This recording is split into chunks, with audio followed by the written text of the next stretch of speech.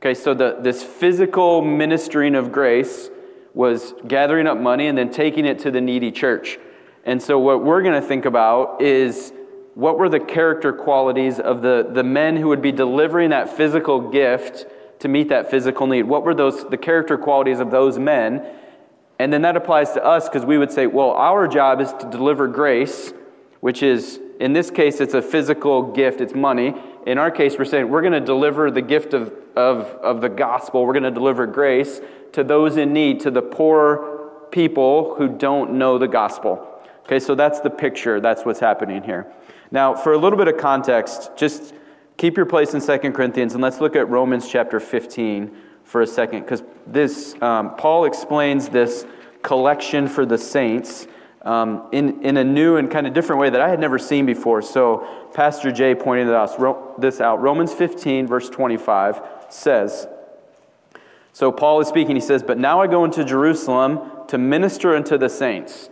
So he's traveling, he's gathered up money, and he's saying, I'm going to Jerusalem to deliver this money. Like I'm going there to minister to them. And he says, "For it has pleased them of Macedonia and Achaia." So when you hear Macedonia in your Bible, think of the churches in Philippi and in Thessalonica. So Paul, in Acts chapter 16, gets sent into Macedonia. Here's the Macedonian call, goes in to Macedonia, goes to Philippi, goes to Thessalonica. Those are the churches of Macedonia. So he says, "It has pleased those people to make a certain contribution for the poor saints which are at Jerusalem." We just read in 2 Corinthians 8 how the church in Macedonia was very generous. They gave beyond their means. And Paul is, in Romans, he's now explaining what that looks like. He's commenting on that. So he's saying that's what's happening. Verse 27, it says, "It hath pleased them verily, and their debtors they are. For if the Gentiles have been made partakers of their spiritual things, their duty is also to minister unto them in carnal things." So here's what Paul's saying. Paul's saying, if you remember back to Acts chapters 1 and 2, the church is in Jerusalem. Like this is where it started. Pentecost happens, and the Holy Spirit comes down, and the church starts in Jerusalem. Okay, so the saints that were in Jerusalem basically started what we know of today as the church, right? So they start it.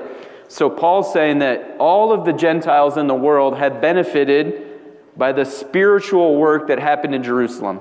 This big spiritual work happens, and we know God said, Jesus told his disciples, well, it's going to start in Jerusalem, and then it's going to go. It's going to spread. So Paul is saying in Romans, that has happened.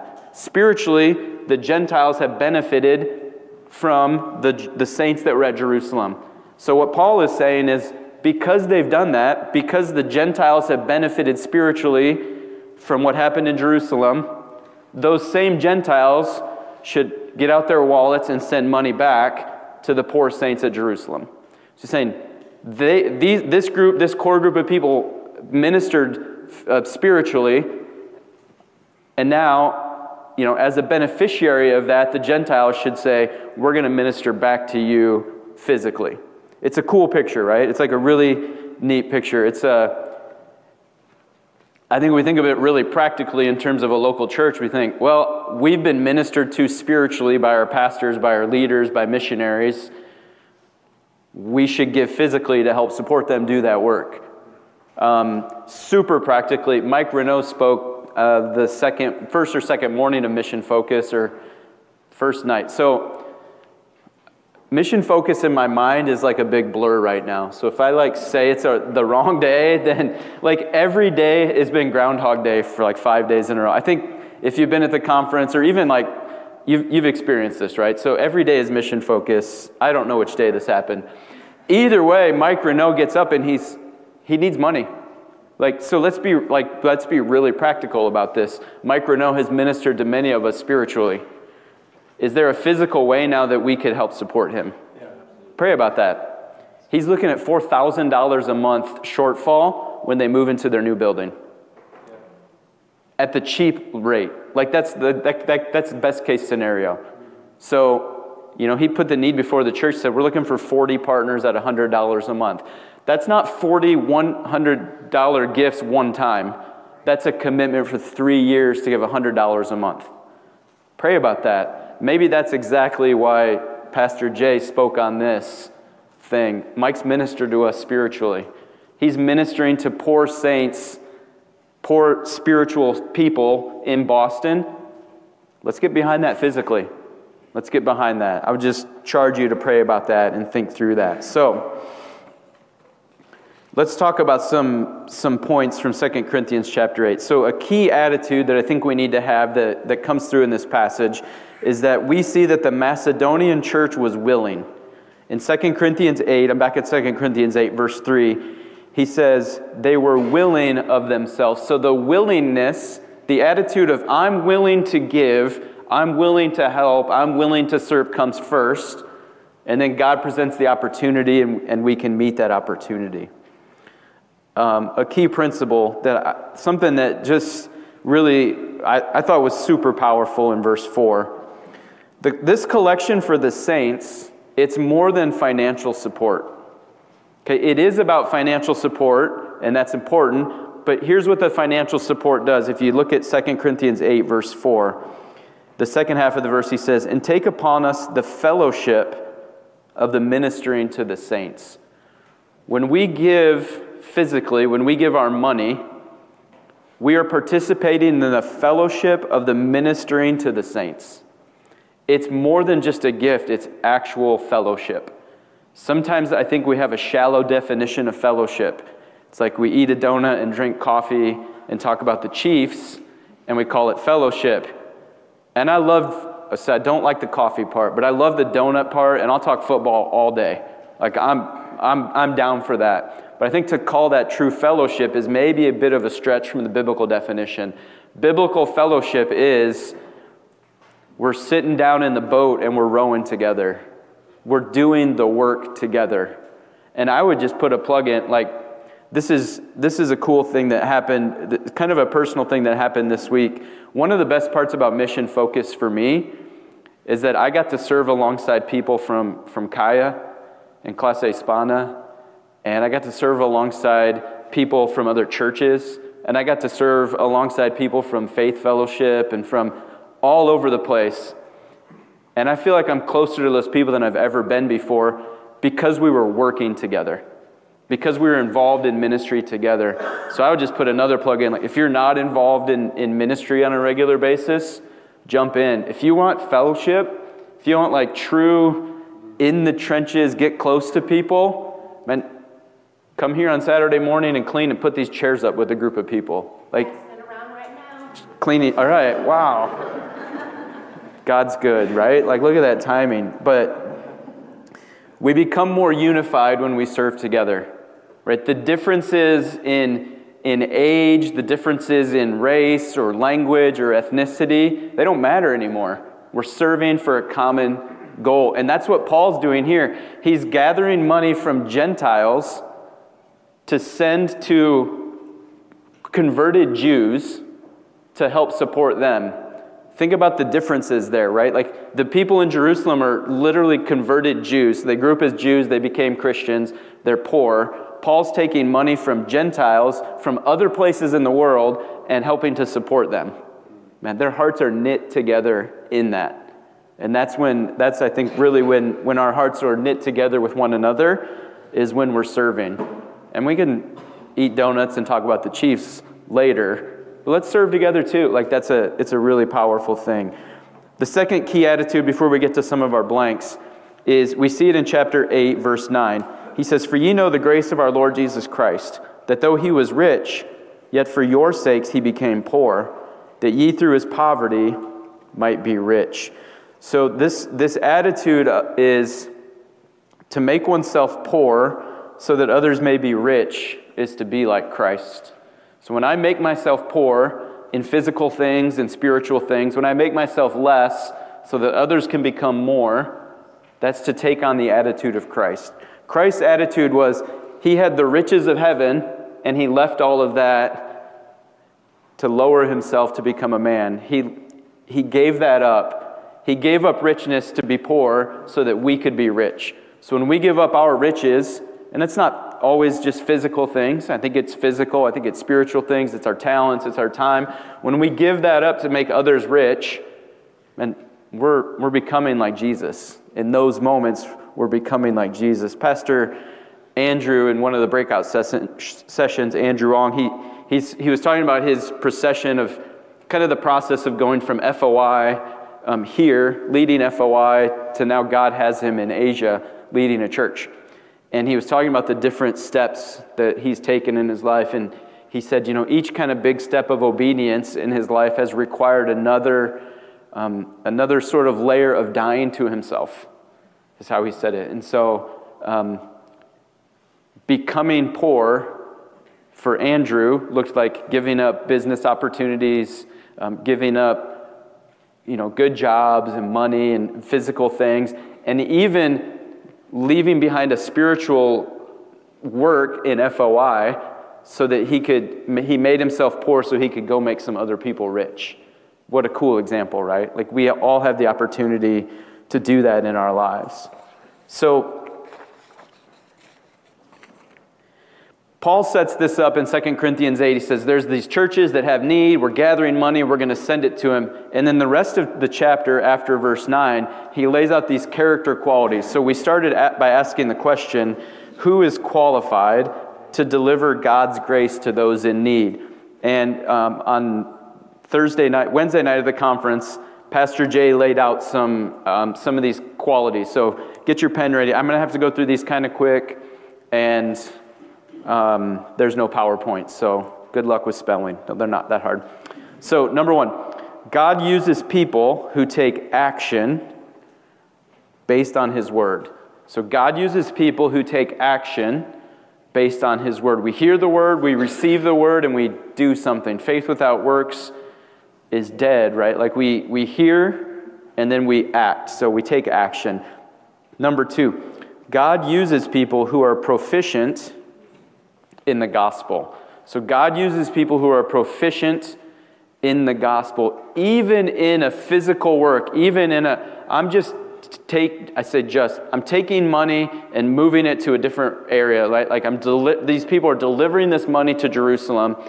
To be qualified to do that, they needed to be proficient in the gospel. They needed to be able to express the gospel, the death, burial, and resurrection of Jesus Christ. Number 3, God uses people who are confirmed by the churches. God uses people who are confirmed by the churches. Right? So God gives us spiritual authority, gives us churches, gives us pastors, gives us leaders. One of the things they do is they will confirm us in ministry. And if you are ready to take a missions trip this year, one of the steps to that is you apply, and the pastors look at that application and they say, she is spiritually ready and in a place. We confirm that person to go do that work. Number 4, God uses people who are blameless and honest. So blameless and honest in the sight of God and man. God uses people who are blameless and honest in the sight of God and man. If you look at the character qualities of a bishop in like 1 Timothy chapter 3 or in the book of Titus, the first thing Paul mentions is that a person must be blameless. So blameless and honest in the sight of God and man. The 5th one, God uses people who are proven diligent in many things. It's often said this week about, people, because it's a missions conference, right? So it's, hey, we're sending people around the world, or we're sending people nationally or internationally, and we often say this, that if you're not doing the work here, if you haven't proven yourself diligent here, you're not going to get confirmed to be sent somewhere else, right? So God uses people who are proven diligent in many things. And the last one is God uses people who are validated by current leaders. So this is similar to the confirmed by the churches, but the last one is God uses people who are validated by current leaders. So we'll have time at the end to reflect on these things as we get into our discussion. But let's move to night 2, because I think there's a nice connection here. So on night 2 of the conference, Brian Clark talked about virtue, right? So Pastor Jay on the first night talks about character, and then Brian emphasizes virtue, and he went through the story of Esther. So let's go to the Old Testament. Let's go to the book of Esther, chapter 1, and we'll set the scene here for the second night.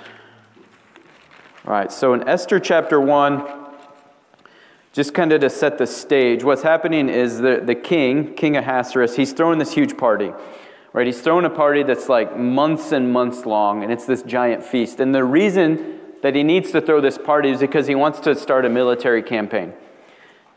And in order to run that campaign, he needs money and he needs men.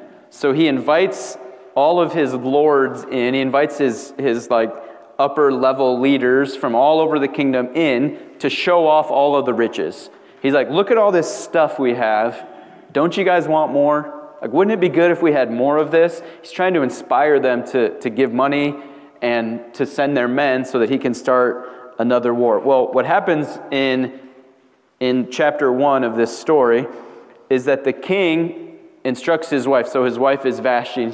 He instructs Vashti to come out to the party and to present herself before everyone, to show off her beauty. And as you know, in the story, Vashti decides she's not going to do that. She's like, I'm good. I do not want to partake in that. So there's an uproar, right? The king is upset, and the king calls his men together, and he's like, what should we do about this?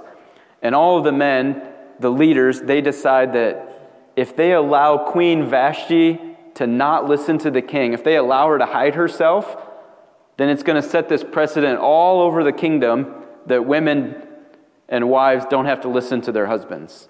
So they're scared of that. Like they're worried that, feminism is going to take over and women are just going to run free and they're not going to listen to their husbands and it's going to be this bad deal.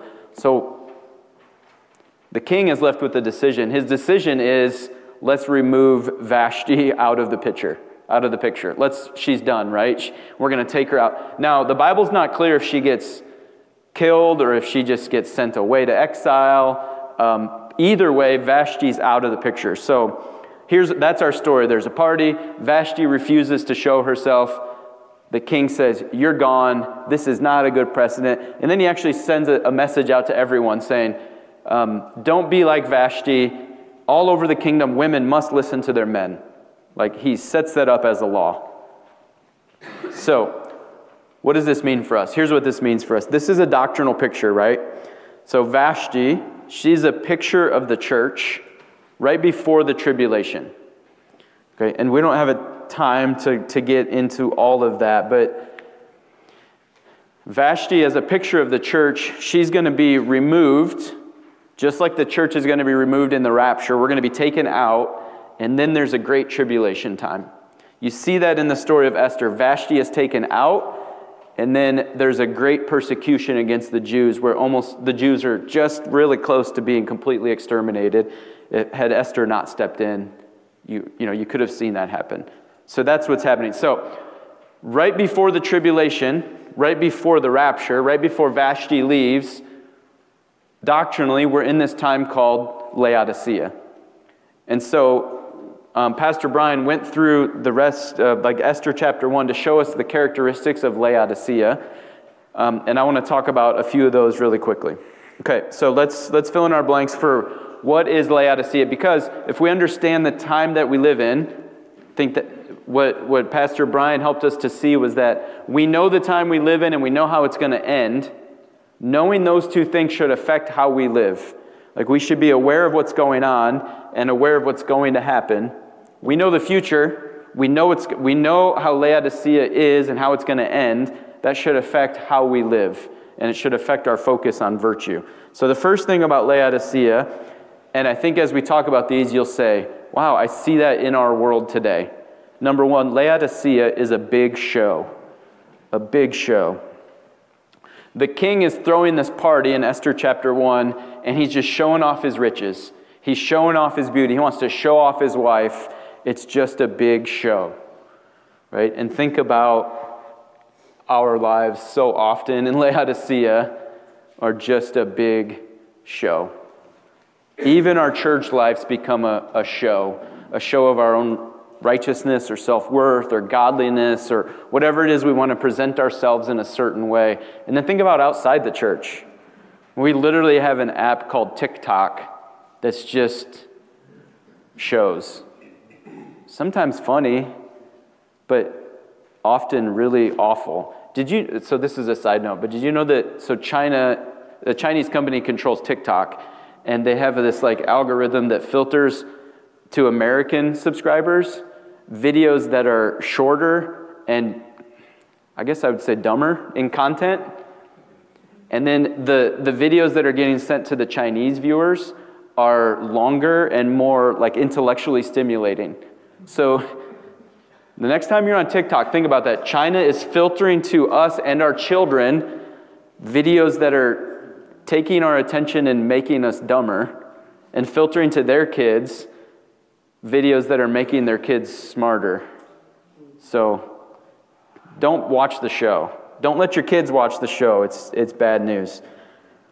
So Laodicea is a big show. Number 2, Laodicea is about pleasure. 2 Timothy chapter 3 talks about what things are going to be like at the end. And in verse 5, Paul says, at the end, people will be lovers of pleasures more than lovers of God. Our lives are all about pleasure, right? Our society is built on pleasure. Our society is built on just numbing people with pleasure so that they're just partakers. Satan is all about giving us pleasure so that we're not really part of God's mission. Because being part of God's mission isn't always pleasurable in a fleshly, physical way. Spiritually, it's the most fulfilling. But physically, it's hard. It hurts. Laodicea is all about pleasure. The third thing is that Laodicea is about religion. It's about religion. I think this goes with the showiness of Laodicea. I think, we know that we're saved by grace through faith, but sometimes I think we can base our relationship with God on kind of what we've done for Him lately and how well we've served Him. And then we kind of measure ourselves against each other in terms of like how much we're serving or maybe how much we're giving. It becomes a religious sort of act rather than a relationship. The fourth characteristic of Laodicea is that it is disobedient. Laodicea is disobedient. So when Queen Vashti was called to present her beauty, she refused, she disobeyed. And often when we as the church are called to present God's beauty, we hide God's beauty rather than show it. We're given an opportunity to share the gospel, to show God's love to someone, and we quench the spirit and we hide it. And that's what Vashti was doing. That's what Laodicean, lukewarm people tend to do. Number 5, Laodicea is deposed. Deposed. What this means is that Queen Vashti's crown was taken off of her head. She was no longer queen. And that is what's going to happen to us. So I know we often talk about like being part of the rapture. And I think that's a cool way to go. Like if I could get to heaven and be like, yeah, I was one of those that got taken in the rapture, that would be really awesome. The flip side of that is that the rapture means that the church age has failed. So when we look in the Bible at the different dispensations throughout the Bible, the different time periods that God has broken up the Bible, well, each dispensation ends with some failure. And this is the dispensation of the church age. It's going to end in the failure of the church. So we're going to be deposed. Laodicea is going to lose its crown. Right? And the last one is that Laodicea disappears. So part of that being deposed is that we as the church age, will become irrelevant. We will disappear. We will be gone. So here's what we know. We know these things about Laodicea, and I think if we take these points and look in the world, we would say, yeah, it's true. We also, one of the things we know is that Laodicea will fail and that it will disappear. So we know, I love MBT. I think MBT is a great church. I think we're reaching the nations. I think God's used it to change people's lives and all over the world, right? I think it's great. But ultimately, we are part of the losing team. Ultimately, this thing goes down with the church age and the church losing. Now, we lose the battle. We don't lose the war. Ultimately, God wins the war against Satan, right?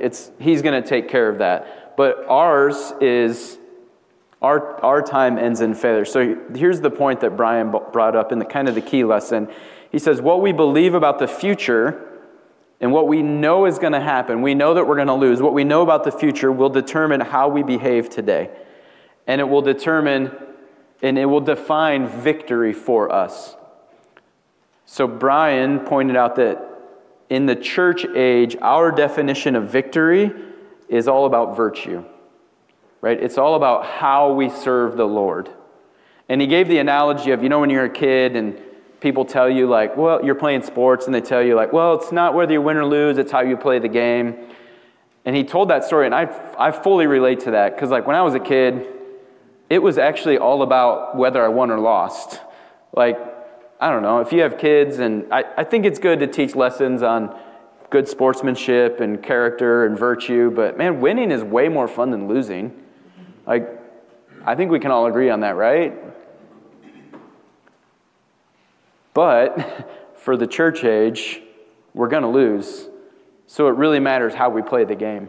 It really matters how we fight, right? And so knowing that we'll lose the battle, the question is, how are we going to fight? And are you still willing to fight? Brian said, if we spread his name while we dishonor his name, then we still lose. And the true test is going to be if you are serving for the honor of his name. So that takes us to the last night. So Pastor Jay talked to us about character, right? The character that it takes to be a minister of grace. And then Brian talked to us about how we fight that battle. Like, as we're ministering grace, how do we minister grace? In what way do we do it? Virtue is the most important thing, right? And then in the battle, while we're fighting virtuously, that leads us to our last night. So Pastor Sam talked about hiding. His message was called Stop Hiding. So there's this great battle for the souls of men, and there's this great battle for the kingdom. And we get to partake in that through our character, and we get to partake in that in a virtuous way. We should partake in it in a virtuous way by living for God's glory. But the tendency and the biblical pattern is that we want to hide. So let's look through this biblical pattern that's established in Genesis. The first part of the pattern is that God gives a clear command. So in Genesis chapters 1 through 3 is where we really saw the story. God gives a clear command. He says, don't eat of the fruit of the tree of the knowledge of good and evil. That's the first thing. So we have this battle that we're engaged in. We need good character. We need to be virtuous. But sometimes we get called into the battle. We get a clear command from what God wants us to do. And then the second thing that happens is that Satan attacks.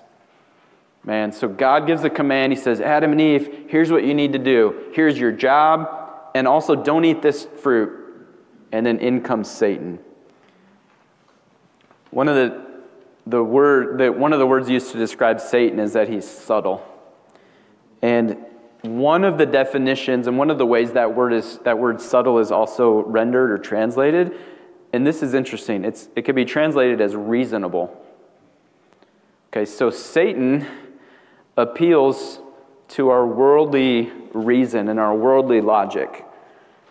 And pretty often, steps of faith are the opposite of logical by the world's standards. So Satan comes in and appeals to, so God's going to give you something to do. God's burning in your heart to give $100 a month to Mike Renault. And Satan's going to come in and say, yeah, but what about that new car you wanted to get? Yeah, but does it really make sense to send $100 to someone? Like, you could put that in your savings. Hey, your kids are going to have to go to college someday. That's reasonable. It's reasonable by the world's standards to save my money. And I think there's some good biblical principles about saving money as well. So I'm not saying that. But Satan's going to apply to the logical, reasonable part of you when God is calling you to step out in faith. It doesn't make sense for a team of people to move to Asia, to give up their jobs. reasonably. It's not logical. It doesn't make sense. And that's what Satan wants us to believe. That's what Satan wanted Eve to believe. Eve, it doesn't really make sense not to eat that. Why would you not want to be like God? That sounds reasonable to me. If I'm Eve, I might be partaking. So Satan attacks. What happens when Satan attacks often is that man disobeys. That's the next step in the pattern. So man disobeys. After the disobedience, our next step is that man hides in fear. Man hides in fear. So that's where we get. Pastor Sam pointed out that all hiding in the Bible is a result of fear. And sin, which is unbelief and rebellion and fear, that ruptures our fellowship with the Lord. And fear separates us from the will of God, and it places us in hiding from God. I think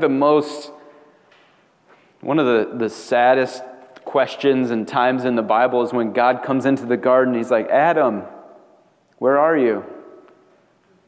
God knew right where Adam was. But Adam was hiding. Adam had disobeyed and in fear went into hiding. So what's the result? Catastrophe ensues. That's our last point. Catastrophe ensues. When we have a clear command from God and we let Satan's attack lead us into disobedience and into hiding, what happens is that God's will is interrupted and that catastrophe ensues. The paradise and the perfection of the garden was lost on that day that Adam and Eve partook of the fruit. When we hear from the Lord and disobey His command, it's catastrophe for us and it's catastrophe for others. The flip side of that is the story of David. When David is called into battle with the Philistine, with Goliath, David obeys.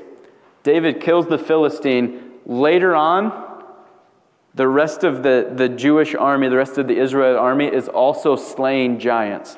So when we disobey, it causes others around us to go down. It causes others around us to be hurt. When we disobey, our children are affected, our families are affected, our coworkers are affected. But when we obey, it rallies the troops, and together we're stronger in that obedience, and we stop hiding. So we saw through 3 messages how God works, right? So God lays out in 2 Corinthians chapter 8 through our first message that it takes a certain character of person to deliver His grace.